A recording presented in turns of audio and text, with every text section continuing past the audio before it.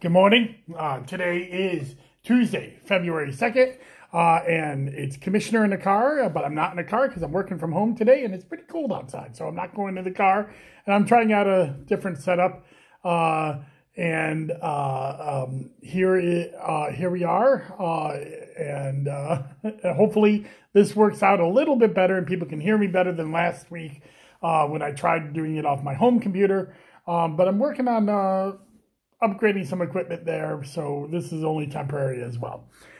So today is Tuesday, February 2nd, and while it's also the first day in February, we did what we call our NVRA purge this week at the Board of Elections.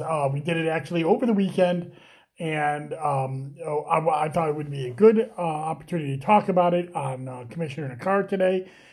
Because what I try to do with these podcasts is kind of go behind the scenes, under the hood, so to speak, about Board of Elections processes. Because I think a lot of times people either A, don't know about them, which is usually the case, or B, they think we do things that other states do. And this is one of those things where we actually do a purge of voters, but it's not the same as we've seen in other states. So this is a good place to kind of talk about what the NVRA purge is done and how we purge voters in New York. So the NVRA, by the way, stands for the National Voter Registration Act, otherwise known as Motor Voter. That was passed in 1993. And we use that act as a guideline for a lot of things, including this purge. Now, it's also, each state comes up with their own way of doing purged voters. Just the NVRA allows for it for voters that are inactive or can fall off the rolls in a certain way. So, the first thing I need to remind people is that if you voted last year, if you voted in 2020, you are in no danger of being purged in 2021. Any voter, the 235,000 people who voted, will be active for 2021. But beyond that, any active voter, and what do I mean by active voter? These are voters that the 310,000 or so active voters that we have in Onondaga County, these voters are voters that, have registered to vote. And each year we send out a mail check card to the voters. And if we didn't get that back, or we didn't get something through the national change of address, or an obituary, or something along those lines, they stay active whether they vote or not. So somebody who is an active registered voter continues to update their address or doesn't move, but we don't get anything back in the mail, they never get moved to the inactive status. And then so that's the 310,000 figure. Anytime you've seen my Wonky Wednesdays or talking about registration data, we're usually talking about active registrants. Those are the actively registered people that that make up the electorate of who can go to vote. We then have another pool of what's called inactive voters. Inactive voters, which as of Friday, and it'll change, and it has changed, but as of Friday was about 20,000 voters. These are voters that, for some reason, we have moved to the inactive pool. And the most common reason is that we got a piece of mail back from them saying they don't live at the address that they're registered at, either through the national change of address process that will happen later in February or March, or through the mail check process, which will happen in April this year. These processes send back mail to us, and we routinely check those to move those voters to the inactive status. Again, you have to have an address that, a piece of mail that comes back undeliverable. if the mail comes back forwarded or to a new address, well, inside Onondaga County, we will re-register you to that new address. And then send out a letter to that address letting you know. If we move a voter to inactive status, we also send out a letter to the old address. I know that sounds like a lot of waste, but the reason we send out that letter is to make sure that the first piece of mail that came back was not faulty, and then the voter is notified that they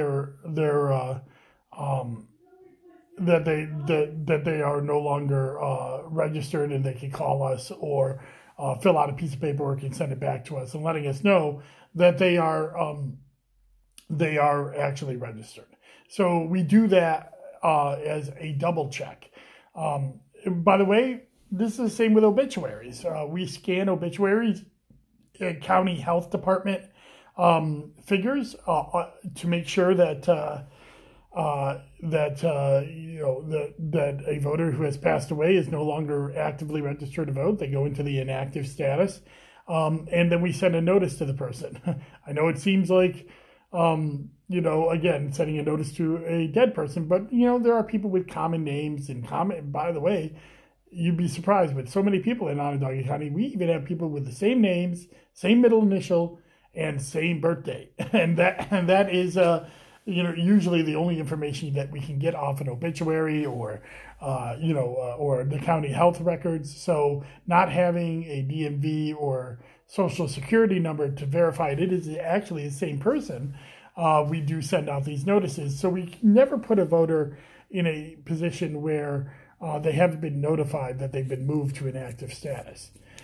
So once a voter reaches inactive status, then they sit there for 2 federal elections. Jude Seymour has asked, how often do we hear from dead people? Have I talked to a doctor about this? We have heard from a few dead people in the past. It is quite disturbing. They do call us and say, no, I'm not dead. And usually it's like somebody like a John Smith or something like that, where there's a common name. It hasn't happened often, and then we make them active again. I don't personally hear from them. That's the obituary department in the Board of Elections. So shout out to Tanya, who did that last year, and Lauren, who's doing it this year. They're the ones who hear from dead people, and they're the ones who help do the purge. Or do the purge, putting them in active status. So the purge is a whole nother hearing from dead people. So once a voter gets put into inactive status, then they sit there for 2 federal elections, waiting for a few things to happen. Either the voter to re-register, or to vote. And they vote by affidavit ballot, which is a registration instrument. If that happens for those 2 federal elections, again, the even years for layman speak, then we will then make them an active voter. We had about 900 or so, maybe more, affidavit ballots that were for people that were inactive this last cycle, that made themselves active voters, and that came after the election. That's why we jumped from 308,000 to 310,000 pretty quickly after the election. A lot of that was inactive voters who made themselves active during the presidential election by doing an affidavit ballot. That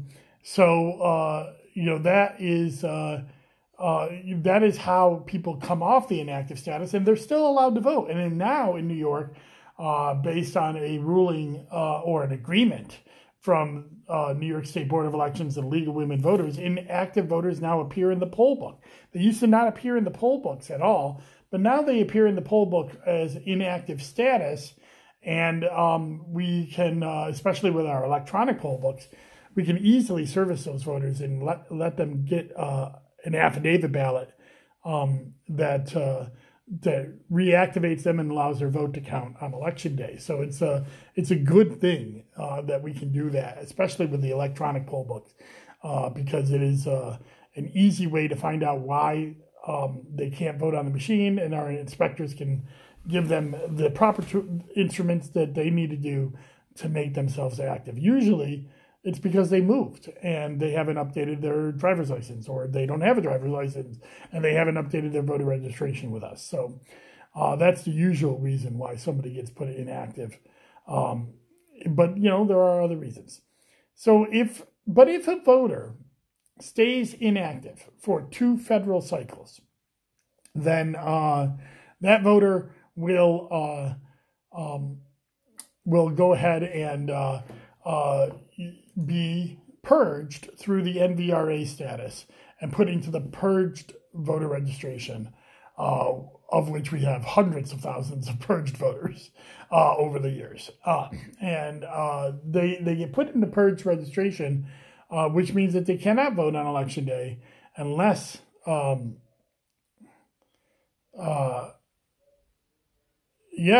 Jude, if we are putting something in inactive, it's a good question. If we're putting something in inactive status and not purged, and I'll be honest, I think some of those obituaries do go straight to the purge and not to the inactive, if we can verify that. Then we did have to mail them an absentee ballot application during the last year's presidential primary, and we did get a few people who sent it back saying this person is no longer with us, and we've done our investigation in that.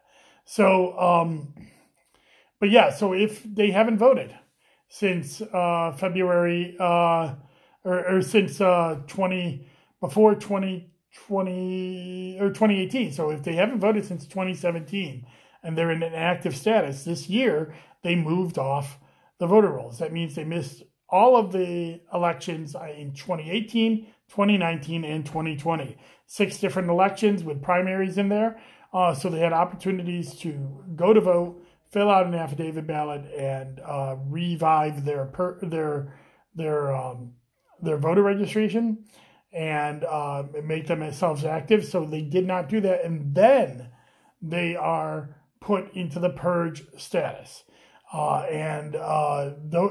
This year is a big year for that because a lot of times after the presidential year, but even after the midterm year, we have thousands upon people that are purged off the inactive rolls. And our inactive rolls on Friday went from 20,479 down to 9,208 in Onondaga County. So 11,000 people were purged. They are no longer able to cast a vote on Election Day, either by affidavit or by on the machine. The only way they would be able to get is a court order saying that we purged them wrong, or if they obviously register to vote between now and then. So if you want to check, this is a good note, if you want to check your voter registration status, you can do so at onvote.net. You can put in your information and see if you're an active or inactive voter, and it's right at the top of our page.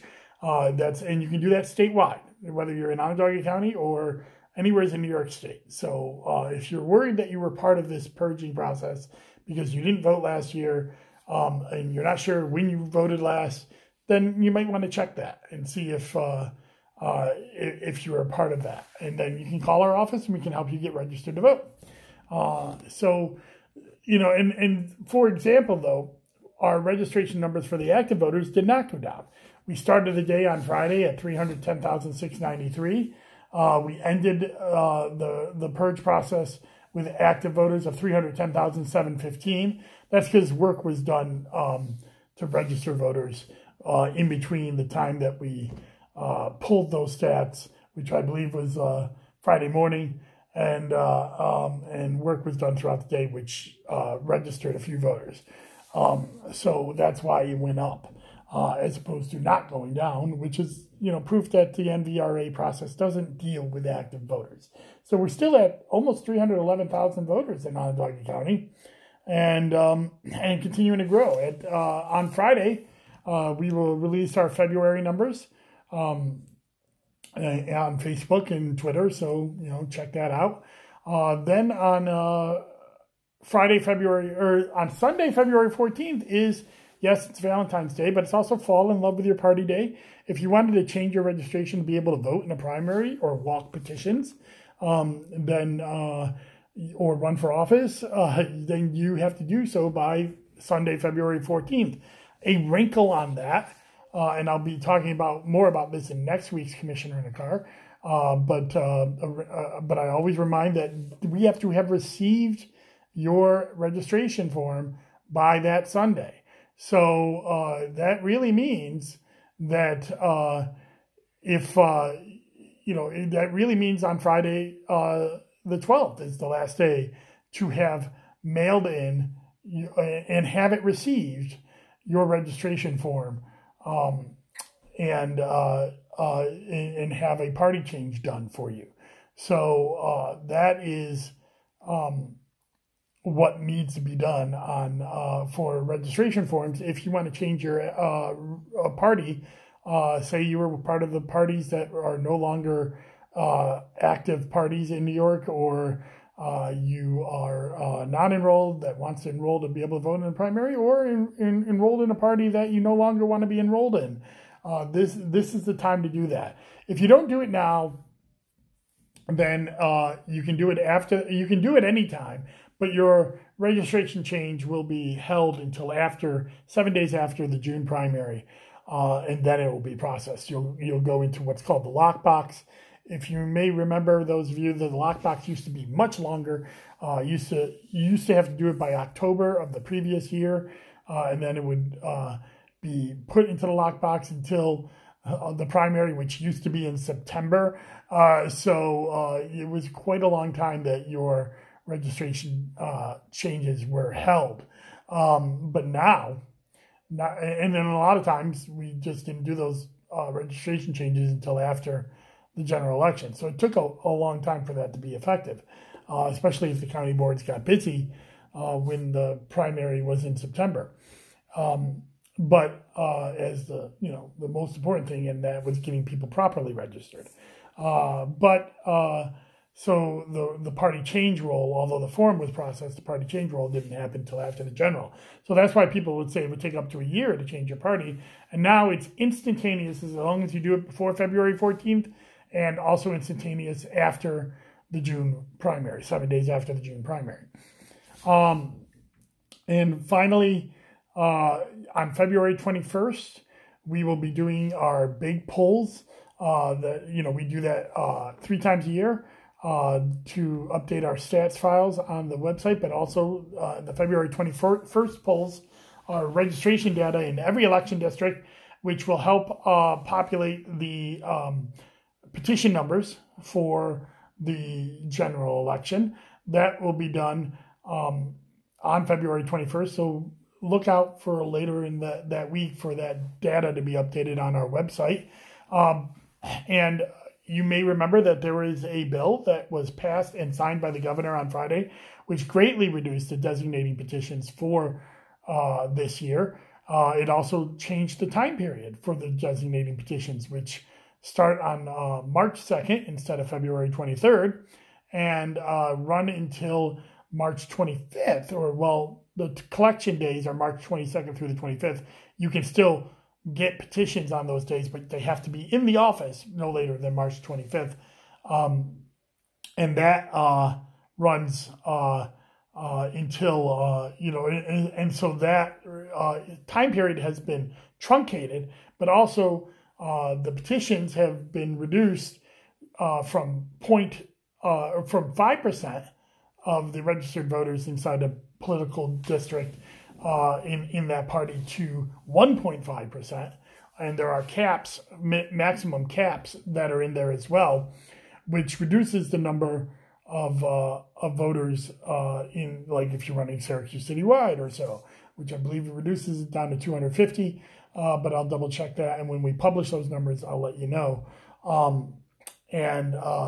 Because those caps are either whatever the 1.5% or whatever the maximum caps are, and those will go up shortly after February 21st.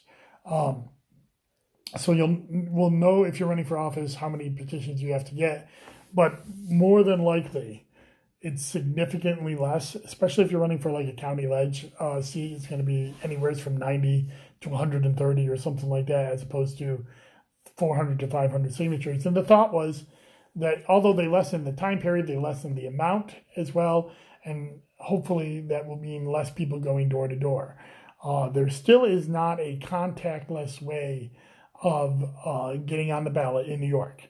We have made suggestions. By we, I mean the New York State Elections Commissioner Association has made suggestions of 2 other options that should be thought about during this pandemic, and that's a filing fee option and a county party authorization, as 90% of all of our offices are not subject to a primary. There will not be a primary inside the party, which means the designating process that happens, puts just that candidate forward, and that candidate's going to go out and get ballots. This would be especially helpful for the working families and the conservative parties. So we've made this suggestion as a way to get on the ballot for the designating petitions, since it's happening still in the middle of the pandemic. That is not been acted on as of yet. So they still got about a month before we start walking petitions. So the legislature still has that. If you're interested in that, contact your state representative and tell them that you want that passed.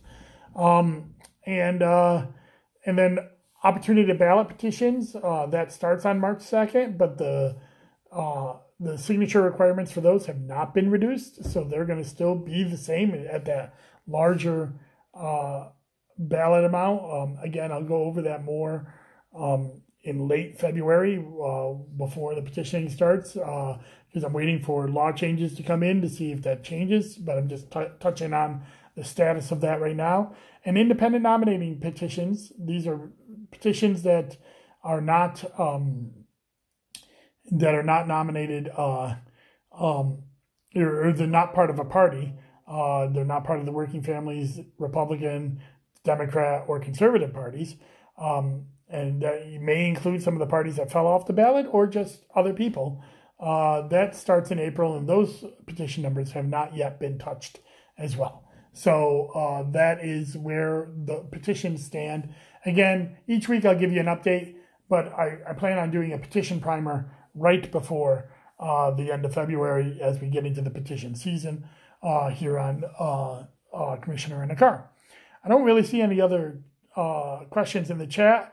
A few people have reached out to me asking about New York 22 and the latest developments that are going on there. I've been following that. Again, Onondaga County is not a part of the court procedures, and neither am I. So my opinions are just me as commissioner, as Dustin Zarni. It's not even a opinion of my caucus or anything like that. So when I give opinions on New York 22, it's only to put things into context, as the commissioners that are a part of that 8-county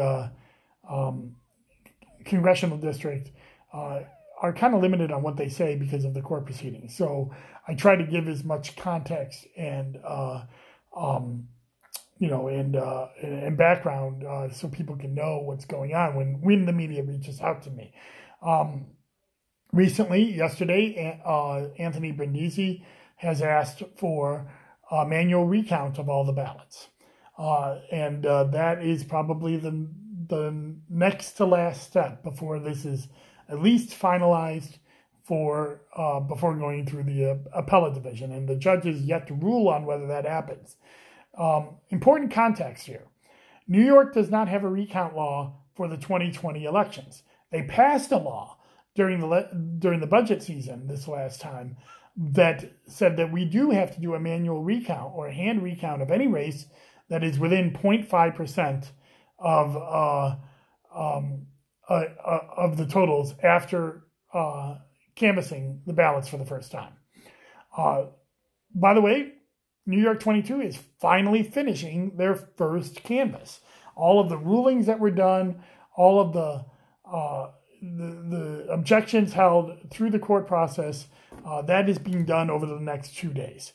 And so what Brindisi is asking is to not certify the election, but to proceed to a hand recount of all the ballots, because the race is within 0.8%, or sorry, 0.08% difference. There's about 122 ballots difference. So the Brindisi-Tenney race is exactly what that law that was passed in 2020 was meant for, a race this close, that after the initial canvass, the counties would automatically proceed to a hand recount of all the ballots in the race, and see if there was any machine errors or any human errors during the absentee ballot process. And as you know, New York 22 has been bereft with several different errors. I'm not sure any of those are related to the ballot counting. And what Brindisi is saying is he doesn't know that it's not, and the judge doesn't know it's not. And because it's so close, and there have been these other errors out there, we should proceed to the hand recount. By the way, the reason we're not automatically going to that is because when the legislature wrote the law, they wrote the law effective in January of 2021, which meant that the elections in 2020 were not subject to this automatic recount. Although the automatic recount is in Ulster County and in New York City and has been for years, but now it's statewide. So that's why the judge needs to order a hand recount or not order a hand recount. So there's nothing improper with Anthony Brindisi asking for this. In fact, I believe if Claudia Tenney were down at the end of the canvass, she would have asked for this as well. That is why we have the automatic recount law, to make sure that campaigns don't have to go in front of a judge and ask for it and have it be up to the judge whether this happens or not. So it's going to be up to Judge Dale Conte to decide whether there's enough irregularities out there to warrant a hand recount. And the context of this is that if this race was happening in 2021, we would automatically be going to it. That is a law, by the way, that I championed, that I felt was necessary and right. It's something that I have always felt as commissioner, that if a race was that close, we should have a hand recount. Florida has this. Other states have this automatic hand recount. And of course, New York City has had it too. And it's not so much as to flip a race. It's to give a surety to the campaigns that everything was counted. And I believe in transparency, and that's why I support these hand recounts. It's up to the judge to decide whether to do that in New York 22. And I got to be honest, I don't know how he will rule, because I can see both sides of the argument about whether they should proceed on this. Unlike with the voter registrations in Oneida, where I had a very strong opinion that they should process all the registrations and then recanvass the inactive voters, that was a matter of fairness to the voters. And so that's why I had a strong opinion and made it known. Whether they should proceed to the recount, even though I supported the hand recount law, there is a matter of, like, you operate an election under the rules that the election was supposed to operate under before the ballots were cast. So I believe ultimately that whether it is ordered or not, it's going to be up to the judge, and I can see both sides of it. I can also see the sides of it that with such a hyper close race, we should get a sure outcome. And if that means waiting a couple more weeks, so be it. So I can see both sides of that. Notice I don't put in there the extra work that the boards of elections have to do. That's our lot in life. I never really say, well, we shouldn't have to do it because it's more work on us. Of course, I'm not part of New York 22, so it's not my work that's going to be done. And maybe if I was part of it, I would feel differently. I don't think I would. I do think that, it's terrible what the county boards of elections have had to go through, in the sense of, because of the circumstances of the close election. I believe that they've acted, for the most part, heroically. And if they're asked to do this, they'll do that too. The commissioners in those 8 counties, I know, pretty well, and I believe that they'll do the right thing if ordered by the court, and do it properly. But it is no small feat to have to hand count hundreds of thousands of ballots. So it is going to be an interesting ruling when the judge rules on it. But unfortunately, the boards will have to pick it up. And that's why I'm always an advocate for state funding for boards of elections and for proper recognition of the heroes that boards of elections are, because we do a ton of extra work, and we have to, because that's our job. That's the mission that we serve. No board of elections employee gets compensated in the way that they should. Many of times, even commissioners, especially commissioners, work hundreds of hours unpaid in overtime and extra time to get the job done, because it's that important. I've heard one part-time commissioner told me that this year she calculated the number of hours, since she was supposedly part-time, but what she had to do to put in the amount of time that needed to be, because she was a small board and a part-time commissioner, and she got paid about $5 an hour last year. So that is important. And yes, Barbara Broughton, so do deputies. Well, it depends on the county. Some deputies get overtime, some deputies do not. But the deputies are the backbones, and my deputies, Julie and Candace, are the people who make everything work in our offices. So yes, big shout out to the deputies as well. But and again, some counties try not to pay overtime as well. So that because they say, well, this is our budget and you can't go over your budget, but we have to get the job done. So a shout out to those counties, a shout out to all the counties. And I don't know what's going to happen in New York 22 with that ruling. I'm waiting to see, just like you are. So well, that's all I got for Commissioner in the Car today. I have yesterday, I was supposed to be posted on Sunday, but I ended up posting yesterday. I had a Zoom with Zarni with Janice Janice Griesheimer-Geddes, who I've known for a while, but she's the founder of Voices of Women. So check out that Zoom with Zarni. Tomorrow on Wonky Wednesday, I will be releasing a article on the Thomas Cicero, or as I like to call it, the last bastion of the big suburban GOP towns. And maybe not the last bastion, but it's one of the few towns that Democrats are not advancing in, as opposed to all the other towns in Onondaga County over the last 4 years. And finally, on Thursday, I'll be releasing a Zoom with Zarni with the election centers, Tom Wilkie, oh man, I forgot her name, but the co-founders and directors of the election center. They are that is the national association for elections commissioners, and I'm talking to them about what their role is and how their belief is for elections. Haven't decided who my Sunday guest is for Zoom with Zarni yet, but I'm hoping to get that finalized in the next day or so.